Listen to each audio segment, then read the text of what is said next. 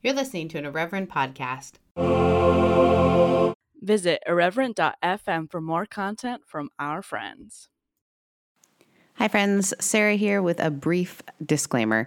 You are listening to a podcast about making space for other people as well as for yourself, which may mean that you're going to hear language and ideas and thoughts not just about life, but about faith that are different than your own. My hope is that you will listen to this podcast with an attitude of space making, being able to hear things that are different from what you may interpret the world to be. It also may be different than how the hosts feel about the world, but again, we are working together to make a little bit more space for each other. So sit back, relax, and enjoy. Hi, and welcome to another episode of the Making Spaces podcast, a podcast about making space for yourself and others. I'm one of the hosts, Sarah, and this is the other host, Josie. And today is our final episode of season 3. And I am really glad you're not seeing video of this because Josie looks fantastic because she's on her way to work, church work. And I am on my way to run a trail. So, yep, that's where we're at. So Josie, how the heck are you? Two very different things. How are you doing? I'm okay. I got braces and they hurt a lot. Wait, what? Smile. It's just these 4 right here. I didn't know you were doing that. That does hurt. I didn't either until I went because I was going to the dentist for a cleaning. And I just got put on my partner's insurance because I turned 26. And so, you know. Off the parents. Big fat bummer. Wait, when was your birthday? It's on the 28th. Of June? Of July? July. Okay. Mm-hmm. I was like, I thought it was coming up. Yeah. Okay. So, yeah, we went in and they're like, so you want braces? And I was like, I guess. And I didn't think that they would be able to do it that day. It's fine. I appreciate it. It's just, they're fast braces, so they're different. Mm-hmm. They're made to grow bone instead of like taking teeth out to fit your natural jaw. They're made to grow bone so all your teeth fit. So I have fibro and it's very painful. It's very painful. It's fine. I appreciate it. Oral health is very important. I'm not really an aesthetics person. I don't care what people think of me. And I've made it to 26 not caring. But oral health contributes to heart health. So there you go. Whatever. You also have you have a really unique smile. So I think sometimes getting that changed. Yeah. I know for my friend, she had to have facial surgery because her palate was, and she had a sideways smile. And so it was in Orange County where she had the surgery and they wanted to fix her smile. Mm-hmm. And she came over and said, I think I'm going to tell them to leave it. So she got her teeth all fixed, but she still has that like cute sideways smile, which I love. Yeah, I don't smile with my teeth anyways because I don't like the way my face looks when I smile with my teeth. Not even the teeth. It's just like that. I don't know. I feel like I look like a chipmunk or whatever. So I just smile with my closed mouth. It's more of an attitude, you know? More of an attitude. Well, I'm glad that you got that taken care of, though, and that you have health insurance. That's a big deal. I'm really grateful, too, to your partner actually helped me figure out how to get mine. By the way, if you're hearing a noise in the background, it's because I'm dog sitting my friend's big Newfoundlander, and he likes to do his morning belly upside downs, and he makes a lot of noise. Yegi, so what's going on, bud? Oh, you think I scratched you back? He just plays a lot. He's so cute. So one of the reasons that we're taking a break is that I'm taking a break. I'm up in Oregon, supposedly taking a break from work. The thing is I keep getting invited to speak at things, which is really great and wonderful. But it does mean that I'm going still. So I'm trying to figure out how to balance that, working on my Airstream. And one of the things that has been so great is that I do have a bunch of dogs. You can hear them around me at all times, which has been wonderful. And I've been really lucky to have time alone. But as I was telling you, Josie, last night I did not sleep much because I was watching the documentary, The Night Stalker. And I just watched the first 2 episodes. And then last night was the first time, I think, in my adult life where I left a light on in my home because I was like, I can't go to sleep like this. Yeah, it's funny. I think about men and how they don't really watch murder documentaries. They don't. And It's I true. think it's because they're the ones that do the murdering, for the most part. So they don't need to be tempted, You At least think that's I don't think that's quite it. I don't think that most men are serial killers. I as think a woman, that's my perspective. Like, yeah, don't get any ideas, okay? I'm trying to protect myself by watching these. Don't get any ideas. I feel like okay, so here's the tea for me on it. I think that women in general, this is generalization, huge generalization, but I think women in general are really interested with the social, like what makes people tick, why they do what they do. Like if Mm-hmm. you think about like in general in elementary school and middle school, girls are trying to figure out the social hierarchy. And I Mm-hmm. think something like a serial killer, something like it's so outside of the norm. I think that people have a really weird fascination. For me, it's the psychological part of it. Like I actually don't want to hear about the murders that much. I want to just hear like about the story of the person and how they got there. And then I mean, it almost feels like you're right. It's almost like you're trying to avoid it. And also the story of the families that like, can you imagine when your family member is either the one who is a victim or the one who's the victimizer? Like Mm.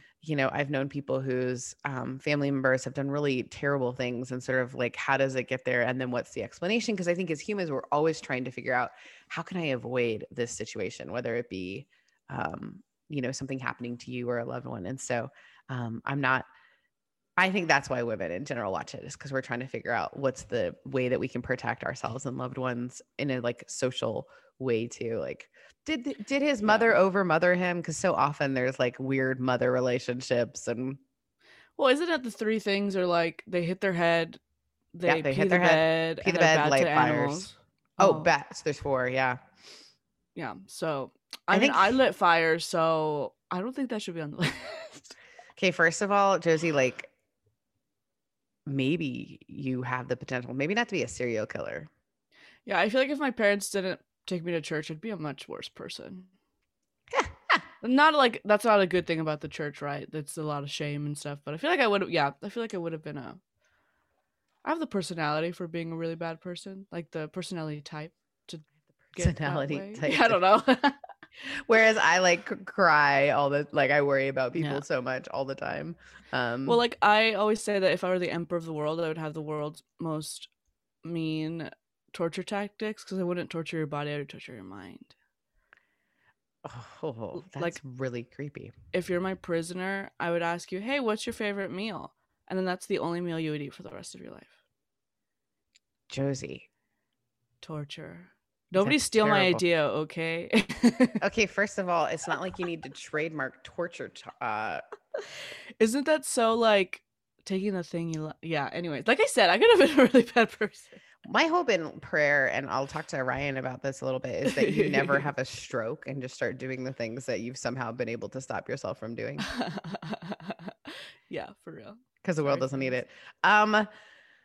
Well, this is our last episode. Thoughts on making spaces? Have you enjoyed it? What are you thinking? I've enjoyed it. I've enjoyed all the people I've met, all the conversations I've had. That's pretty much a podcast. So, Yeah, I've enjoyed recording. I think it's so fun because when we first started this, you had never done a podcast before. Now you have another podcast. Speaking in church, we work for or help with a media group, which was super fun. I got to hang out with Tori the other night, which was oh my gosh, Tori is everything I thought Tori would be. Such a cool person. So I feel like we've gotten to know some really cool people through this. So I'm really grateful that you have joined me on this journey. Speaking of, today's podcast guests are folks from the Irreverent Media Group. So we've got Dr. Robyn and Anna, who have a great podcast about justice and the idea of, and I know we intro it a little bit, but it's really about this idea that theology and justice should be married together. And so it's I want to make sure I say it right. It's the activist how do I say it? The Activist Theology Project Project, because they actually have a project that I know I get their emails, and there's really cool just connection between activism and theology. Because I think oftentimes, and we talk a little bit about that in the conversation, people think, you're either really into the heady part of faith or belief, and you're not active. And so both of them are just articulate humans and just really fun to chat with. So any thoughts you have about this conversation before we hop into it? It's a good one to end the season on because it's got a lot to think about. Yeah, it's a very challenging episode, and I would encourage you to sit in it and think about it, especially if you're white. I You're like using white. the H. It's Yes. very uncomfortable, but sit in it. Sit in Listen it. to it. Maybe have your favorite meal. Yeah. And let me know what it is. Send those to our email so that we can make sure to record that, Josie. All right, friends, enjoy the conversation.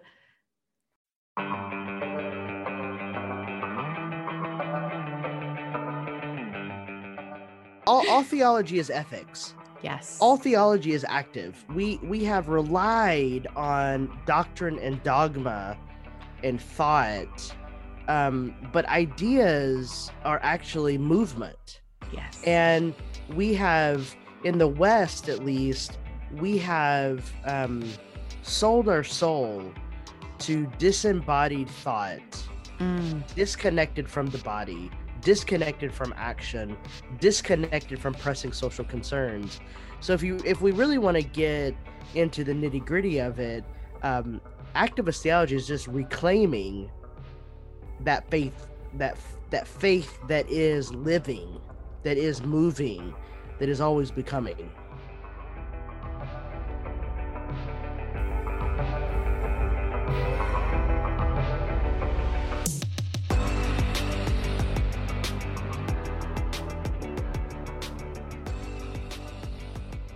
Hi, friends, and welcome to another episode of the Making Spaces podcast, a podcast about making space for both yourself and others, both literally and figuratively. You can tell I'm a little excited. My name is Sarah, and this is one of my co-hosts, who is...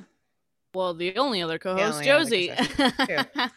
But we have two friends, incredible people who are working together with us on our podcasting group, which has been really fun. And so this is one of our latest editions, which is the Activist Theology Project.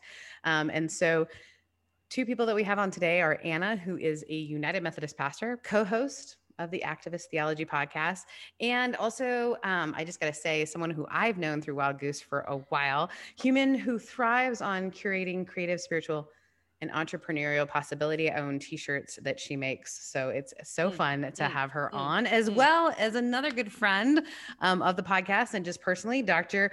Robyn. And I like to say Dr. Robyn because I feel like it's important that people know that this human has, they got all the credentials: trans, queer activist, Latinx scholar, public theologian, all-around great person, knows how to choose a bottle of wine. It is so fun to have both Anna and Robyn on. And so I'm a little bit bubbly just because it's so fun to see these people. I'm in Oregon, and so I haven't gotten to see Josie in person. So this feels like a COVID moment where I haven't seen some of my favorite people, and now you're all in the room and we're recording this. It's great. It's fine. Let me ask this question for both of you. What's one of your favorite spaces and why? And you can take that literally, figuratively, however you want to. And whoever wants to hop in can hop in. Anna, yours is going to be much more interesting than mine. My favorite space. Hi, everyone. Hi, Making Spaces podcast listeners. I'm so excited to be with both of you, Sarah and Josie. Really, thank you so much for having us. Okay, the answer to the question. One of my favorite spaces is in the middle of a crowd of humans who are enjoying and vibing and dancing and singing to live music.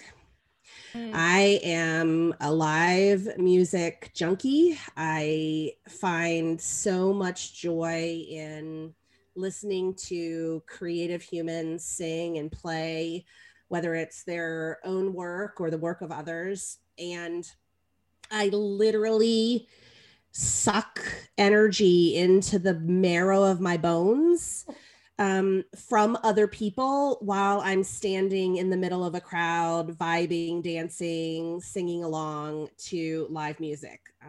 one of my favorite places to be is a floating music festival that I've been going on for the last 10 years. And if you can just imagine being in the middle of the Caribbean under the stars on a pool deck with 2,000 of your closest friends, like dancing and singing to live music in the middle of the ocean. So yeah, that's one of my favorite spaces, and that's why it's my favorite.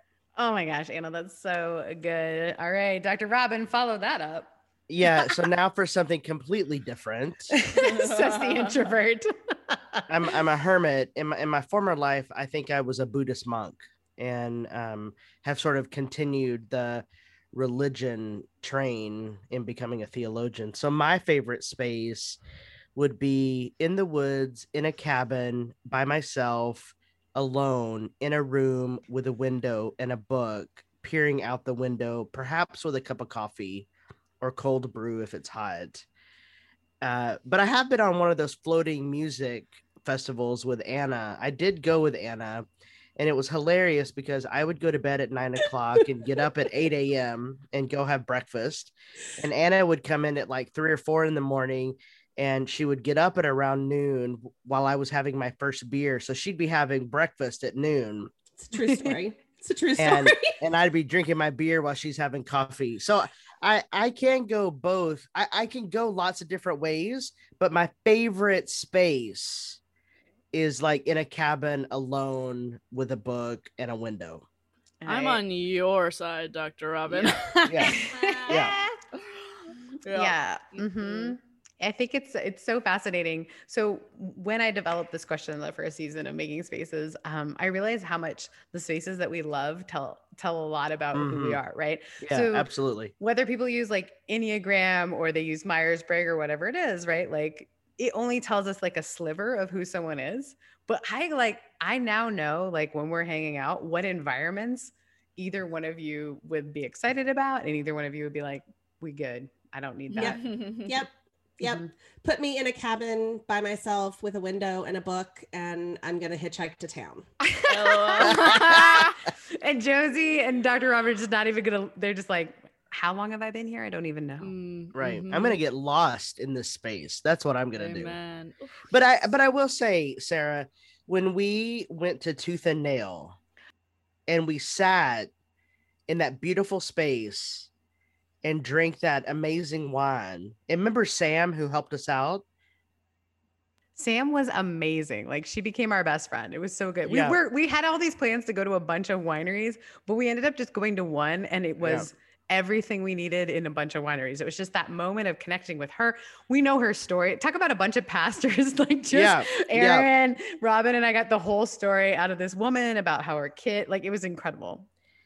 And so like that is a like it was beautiful. It was a beautiful experience, right? Like we were there, we were connecting, we were drinking really good wine.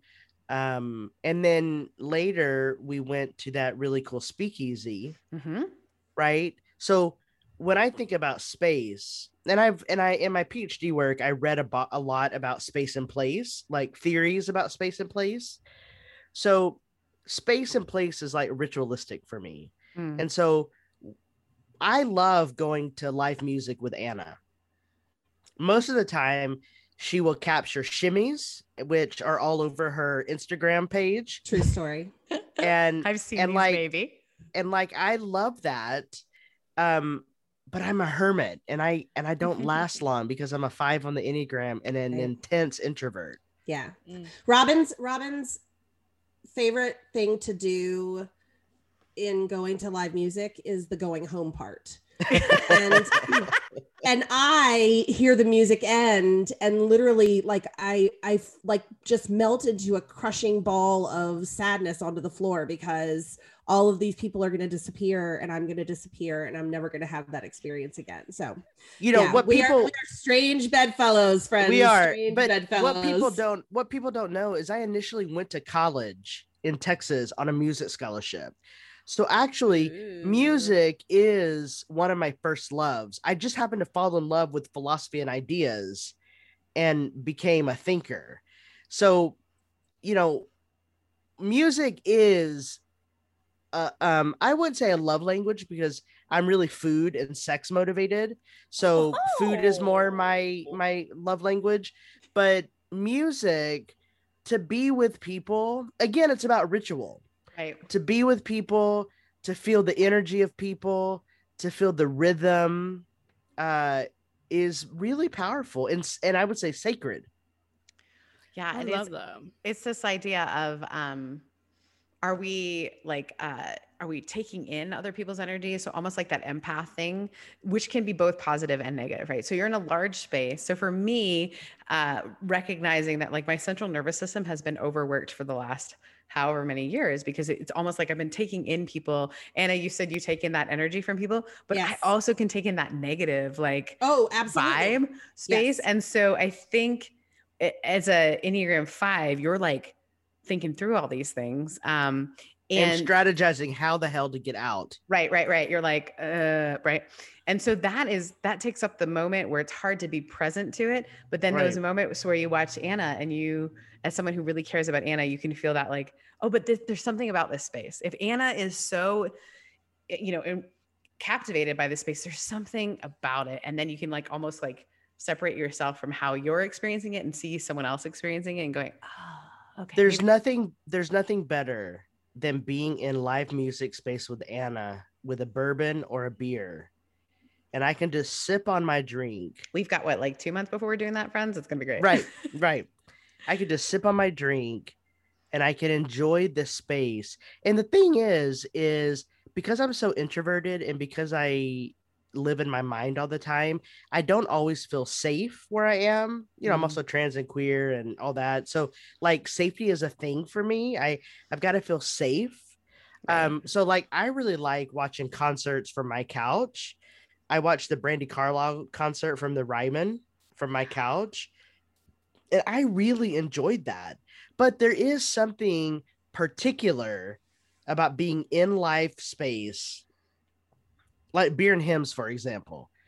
Something happens in that space. And I loved when Anna and I will probably never get to do it again because the world is changing. But when we went on the Melissa Etheridge cruise together, I loved it. People probably thought that we were like Mutt and Jeff and what were we doing there? But I loved it. I loved being there. I loved listening to the music. I love checking out at 9:00, and Anna would go to the casino and hang out with the musicians. And I would get up and like, I would have breakfast with the parents of the band members and the writers, not the performers. And I really love that. And Anna and I, we're so different, but that difference has brought us together in a really beautiful way. And I think together we create a really compelling space of connection that I think is unparalleled by other people. I love that. Speaking of which, speaking of the space that you all make, tell us about Activist Theology Project. Tell the people all about it. Okay, you go, Anna. I've been talking. Well, so there's two iterations of activist theology. The Activist Theology Project is a project that Dr. Robyn started 3 years ago. We just celebrated our 3-year anniversary or birthday, however you would like to name it. And it is a collaborative team that really kind of works to harness the ethics and politics of what we in conjunto, which is togetherness. And so we are this kind of misfit group of public theologians and justice advocates who really intentionally situate ourselves in this hybrid space of church and social change and the academy. And as a spinoff of the project, Dr. Robyn and I created the Activist Theology Podcast, which is a weekly podcast that explores the conversations that then kind of create situations for social change. And so this podcast space is really fueled by a blend of analysis and activism. So it's an encouraging way for our listeners to learn about the ways they can get their hands dirty in the work, but to also understand the ethics and the analysis behind that action, so that we aren't just doing work for work's sake, but we're actually doing work with the intention of achieving what we believe is possible in social liberation. Mm. And I love the title. I think it says a lot, almost even about the spaces that we're talking about. This idea that it's not just getting in our head, right? So the theology part is the thought of, right? Theology can be an incredible hands-off moment, right? Robyn talked a little bit about it before, right? We can get into the thoughts. We can get into that thinking part of us. We can get into the weeds of philosophy, right? But activist theology doesn't allow for that. It's an engagement. It's I have to be acting on the thoughts that I'm having. And I think it's this beautiful merge of the Bible says faith without works is dead. But you know what I mean? There is this thing that happens that's a separation that I think it's real. And I think there's so many ways that you guys are tapping into that reality that people kind of can get in one camp or the other. And the truth is that we got to meet somewhere with both. And so I think even your name was a great idea to make activist theology. Like, it's not just about contemplation and setting the world over there and thinking about it. It's also engaging it. So it creates a different sort of space. And I would say theology, if you really want to get granular, which I do. Keep going. All theology is ethics. Yes. All theology is active. We have relied on doctrine and dogma and thought, but ideas are actually movement. Yes. And we have, in the West at least, we have sold our soul to disembodied thought, disconnected from the body, disconnected from action, disconnected from pressing social concerns.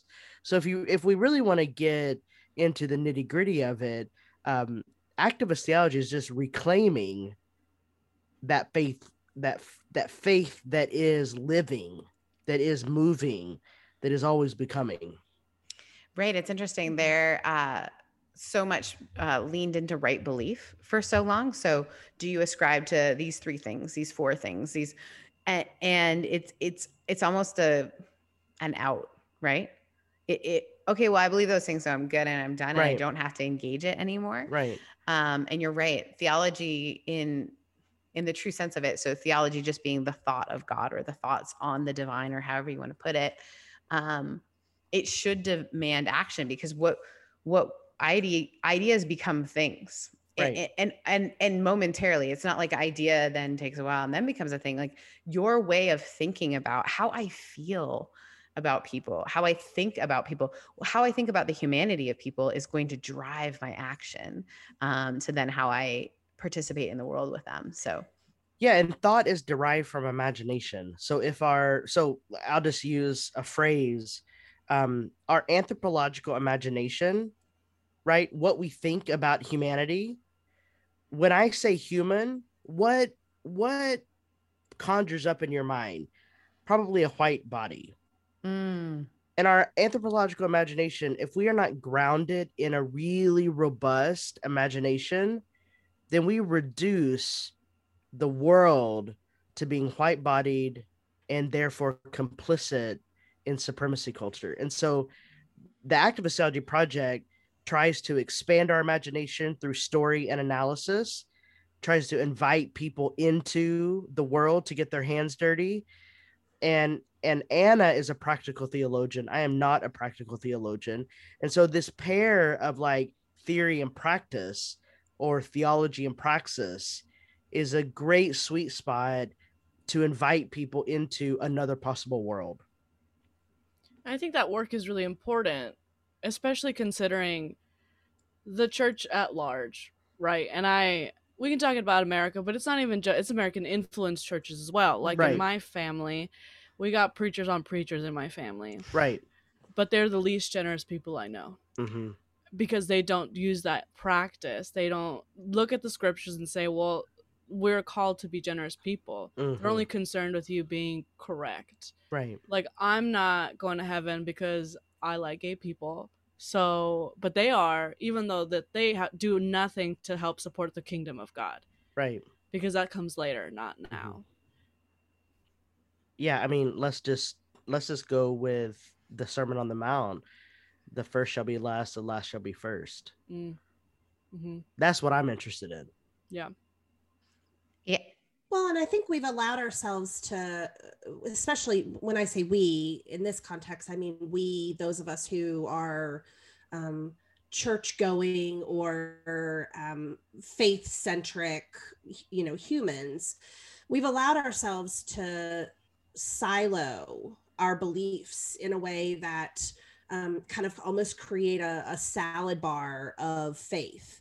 And we can say, you know what, I want to choose this style of base. I'm a spinach eater, not an iceberg eater. And I don't like carrots and I don't like tomatoes, but I want a ton of cheese. And I mean, all these things, we've allowed ourselves to kind of compartmentalize what action and thought and theory kind of create for us in faith. And what that's done is it's not just set us up for the kind of denominational trial that we are in now across the board with all of our ideologies competing for airtime, but it also has made us as individuals really lackadaisical in understanding how it is we really are to be people of the creator we have been called to serve, because we go to the salad bar and we get the same freaking salad every time. We never change it up. We never decide that we want to eat something different on any given day, because this dogma and this kind of comfort has allowed us to, sink into our seat and say, well, like this is my work to do, and I'm going to just do this work. Liberation will not come from us being those kinds of faith followers. Regardless of what your faith tradition is, we will not be free from our chains if we are eating the same thing every day. See, this is why I work with Anna. This right here. This is why I work with Anna. Oftentimes I feel like people are scared of that liberation, right? Because you'd have to come out of this shell. Like, I get in a lot of trouble. Well, trouble, I don't really care. But I get a lot of pushback because I care about a lot of things. And I think about a lot of things deeply. Like, I won't eat Chick-fil-A because they are contributing to the oppression of the LGBTQIA plus community. And people don't like that. People say, like, oh, well, it doesn't matter. Or I am pushing people not going to Hawaii right now because that's what the native people said. And people get all upset about it because they want to go to Hawaii. And they're not wanting to see that your small actions can fulfill the liberation for us all. You making a teeny little sacrifice of not eating a Chick-fil-A sandwich and not going to Hawaii can mean like monumental change for other people. But because it's making you uncomfortable, you don't want to have to make the shift. And that is a huge problem in the church in general, at least in my little Latin opinion. A little Latin. No one has ever accused you of having a little Latin opinion. Yeah, and if I can just speak to Latin opinions, we need more of those. Yes. We need more Latin opinions, in my opinion. IMHO. In my I had to think about what that meant. What I am really fascinated by is that Robyn, you like to not think of yourself as like a hip person, but how many times have you taught me what like a hip saying is? I'm like, what does that mean? And then you define it for me because I don't know, in my opinion. I think it's hard too. I think there's fatigue, if we're honest. Josie, I think what you're tapping into is people might be pushing back because there is so much to care about, isn't there? I was listening today to a podcaster who was talking about how people are like, wait a minute, like we have a new president. Why are you still having a show about the way that politics fails people? And he was saying because it hasn't stopped failing people. It doesn't kind of actually matter. It matters. It matters. When I say it doesn't matter who's in the White House, I don't mean it doesn't matter who's in the White House. But his point was the work continues. It doesn't matter. Also, if you think Joe Biden is the answer or the Messiah, we got some news. Yeah. Let me break it to you. Joe Biden is not the answer. I mean, It's always the better of two evils. And a prominent pastor came after me on Twitter, a white man. I'll say his name. A white man, a YT. I'll say his name. John Pavlovitz came after me for calling it the better of two evils. And John was like, Joe's not evil. And I'm like, let's go back through policies. Mm-hmm. This man may be empathetic, but this man is a white-bodied capitalist exploiting and extracting, making millions of dollars. Mm-hmm. He out of Trump and Biden, he was the better of both of those evils. Mm-hmm. And but you know, white people, these white liberal progressives, see, people get all pissy with me when I say I'm not a liberal progressive. I'm not invested in that paradigm. I'm invested in the logic of liberation. And the logic of liberation is about being curious about another possible world. Mm-hmm. And if you're going to vote Democratic or vote blue, and Anna and I, we talk about this on our podcast. We talk about electoral politics. This is the same coin, the Democrat and Republic. It's the same coin. There are only a few things separating the Democrats and Republicans right now. Yeah, I mean, we have to. It wouldn't have mattered whether it was Biden or Bernie or Elizabeth Warren or the most radical, liberation-centric Democrat that you can think of. They are still ruling this country on the backs of Black and brown people. We are still stuck in systems of oppression that no politician will ever rid us of, regardless of their policies and their politics. Right. Those systems are the systems that have to change. That's what has to change before it will ever matter who sits behind the desk. It doesn't matter how liberal that person is. We are a country that is built on the backs of people whose oppression and continued oppression is the single thing that continues to let white folks thrive. And until we are all willing to break that system down and decide that politics has no place in liberation, and that we have to rid ourselves of a political ideology in order to get there, it doesn't matter who we elect. I mean, yes, there will be things, there will be people's lives who will become easier or who will become, whose lives will become harder based on polity. That is a true statement. And yet, but white people don't want to divest. This is why, Josie, going back to your telling people not to go to Hawaii, white people don't want to divest from their vacation places. Mm-hmm. And right now, what people need to be doing is fucking divesting. Mm-hmm. It's like gentrification I only know of Los Angeles, so I can say that. People want to move to where it's cheap, and they want to make all these excuses, and they want to make it all pretty for themselves. They don't want to accept the responsibility of what they're doing to brown bodies. Right. Brown bodies that built the city in the first place. Right. Whose land was stolen from them in the first place. Right.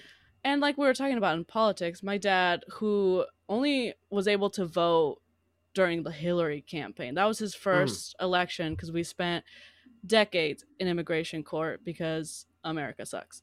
He always says, like, they're never going to want us here, but they're never going to get rid of us. They need us. The economy will collapse without Black and brown bodies. So they can cry white supremacy all day long, but they're never going to get rid of us. They cannot. Right. They cannot exist without us. It's a whole, like, the Black and brown class of workers upholds our economic system. I write about this in my next book. And then we criminalize immigration. We criminalize people who are border crossers. Mm-hmm. Yeah, there's that. It's an interesting moment too. I think people are tired. Some of our strongest, fiercest leaders, and it's a hard thing, right? To like engage this work. I think about, this idea of Hawaii, whatever it might be. It's like, a dear friend of mine said the other day, there's a new cause every day that I need to care about, and I'm tired. And so, Josie, to your point a little bit, I think sometimes you do have to stick in the lane of like, what's my work to do? And how can I support people who are doing work in those other places? But what is my work to do? Because if I do spaghetti myself all over the place, which is a really easy thing to do, like, what is the latest thing I heard? Now that's my cause, right? Versus going, what is the deep inner work that I have been called to?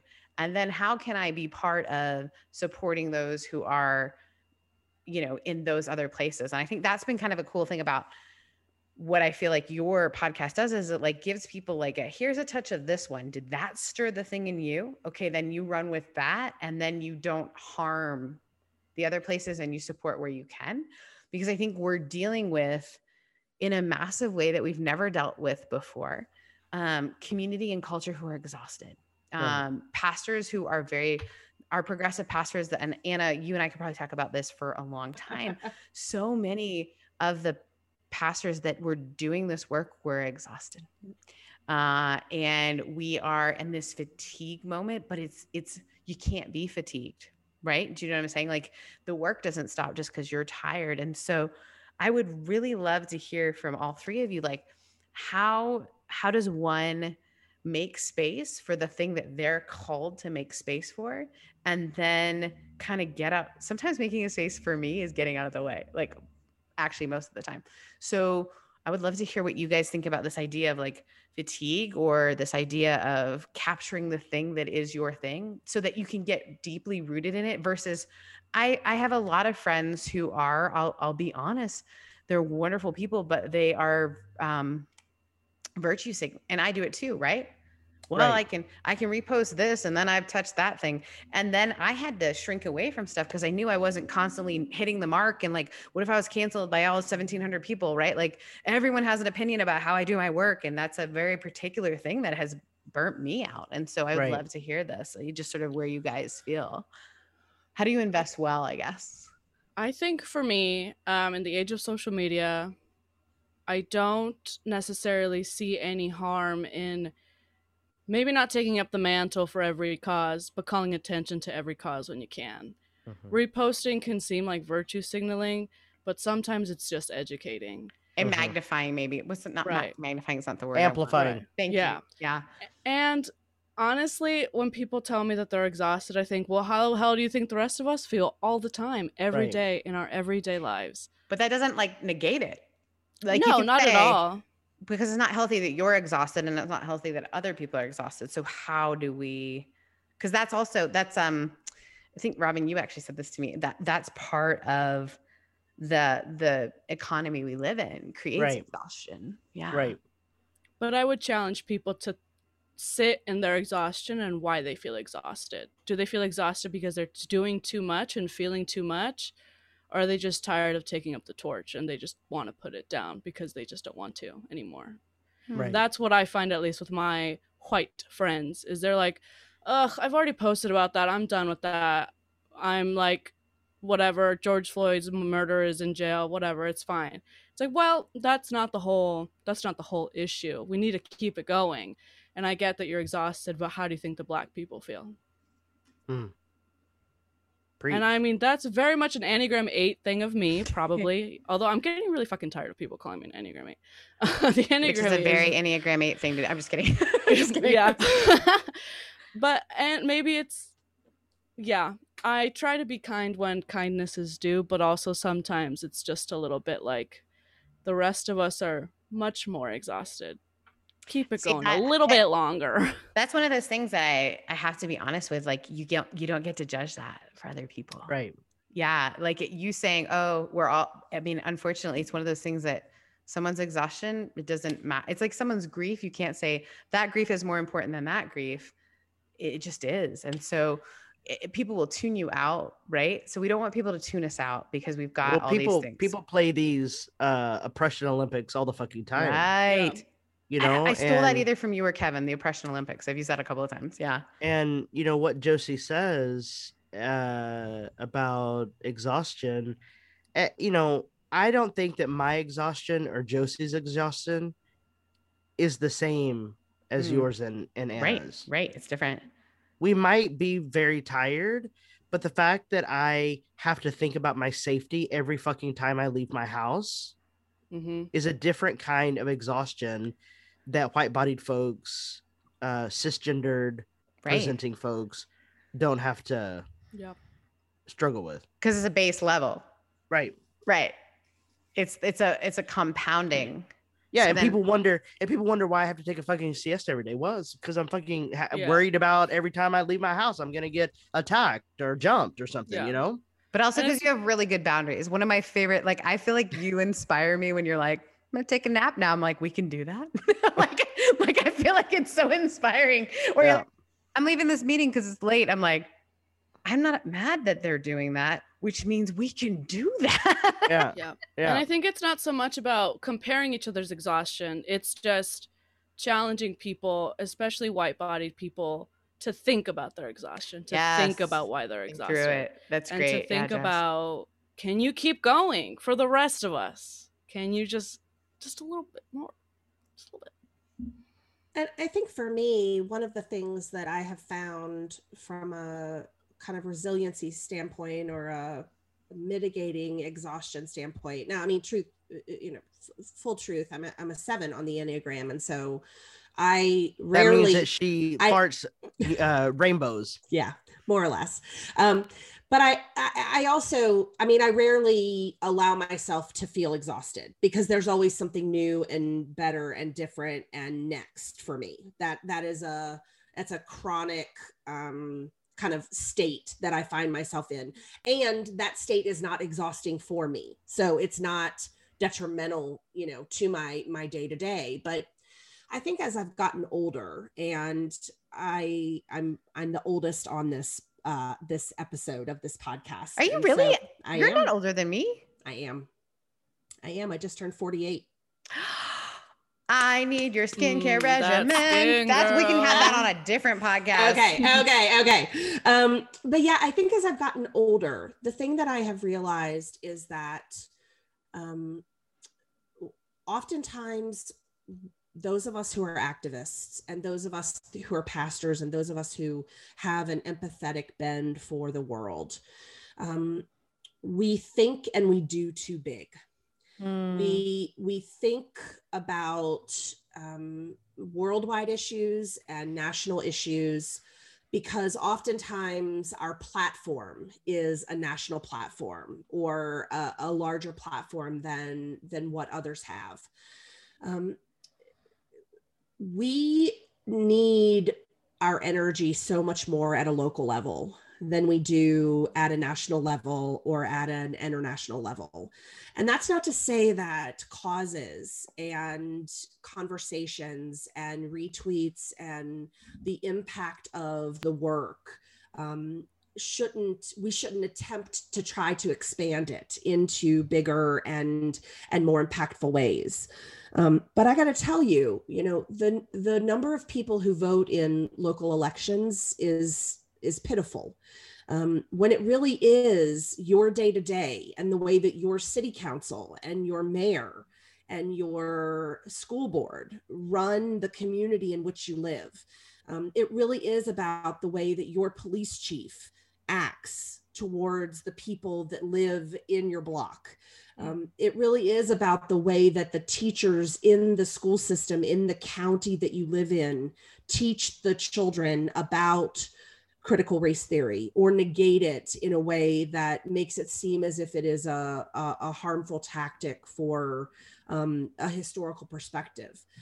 And so I think that for me, my capacity to limit my fatigue has required of me to turn my gaze to Chattanooga, Tennessee. Okay. I focus on my district. I focus on my town. That's not to say that I won't. I travel to Nashville and I do work on behalf of the state, and I try to, be a voice for trans and queer folk in the state of Tennessee. I'll go to a women's march. I'll go to a national gathering of humans to try to let my voice be raised. But in the grand scheme of things, if I am not making a difference in the place that I live, then the people that are a part of my immediate community are the people that are suffering the most. Mm-hmm. And I have to be as conscientious about my care for my amazing Black neighbor, Ralph, that lives across the street from me, as I am for Black folk who are being hindered and harmed, and brown folk who are being hindered and harmed in all other cities across the country. And so for me, that is the tactic that's worked for me. And it has really made a difference in my capacity to keep going, because I've shrunk my gaze and I've focused a little more on the things that I feel like I can influence versus the things that I feel like I just need to talk about. And I feel like, again, it goes back to space and place. Yes. That's what we talked. I was just going to say, I feel, I remember I was captivated a lot by Wendell Berry's work. And I think it's because Wendell Berry does this great job of saying exactly what all three of you have said, being very specific about where you are and being captivated by your actual neighbor. Because until something has a face, then it is all theory. And it's really easy to just think, okay, well, this is that. And I'm excited for the work that you guys do, because it is giving a face for folks, and it might be a larger, like it might be not anyone that's anywhere close to them, but now they're going to know how to encounter their transgendered neighbor because they've at least had a moment that wasn't like they've had a touch of it to know how to now engage it in a different way. And so it's doing this larger work so that we can do the real work, which is the interpersonal. It's the down, it's the close. It's all about relationships. It's relationships all the way down for me. Yes. And if I am not concerned, like one of my passions are the people who live without walls. And that could be any of us on this podcast. Yep. And if I do not care for my friends on the streets, no, it's fucking 2021. No one should be without a home. No. Amen. No. Yep. No. Friends. And so if I don't care about that. Yeah. That's your literal neighbor. That is where are they? Where are they staying? How are they being cared for? We could talk forever. And this is why I'm so glad we're all part of Irreverent Media group, because we're just going to do this, guys. We're going to talk forever, but also we're going to act, right? Activist theology. We're not just going to talk. Would either of you or both of you or together, I don't know, one of you starts the sentence, the other ends it, whatever, however you guys want to do this. What is a tangible way for our listeners or anyone who is hearing this, or for them to make space for themselves or others? I think we've offered a couple of things, like getting very local, but what is one thing that you would offer to people as sort of a tangible way to move forward in this? Big question, I know. Yeah, I think that for me, it is kind of understanding how the space that you occupy influences the space that others occupy. I mean, we are ultimately a part of a massive Venn diagram, right? And it's impossible for something that I do to not have a trickle effect, or to intersect with someone else in some way at some time.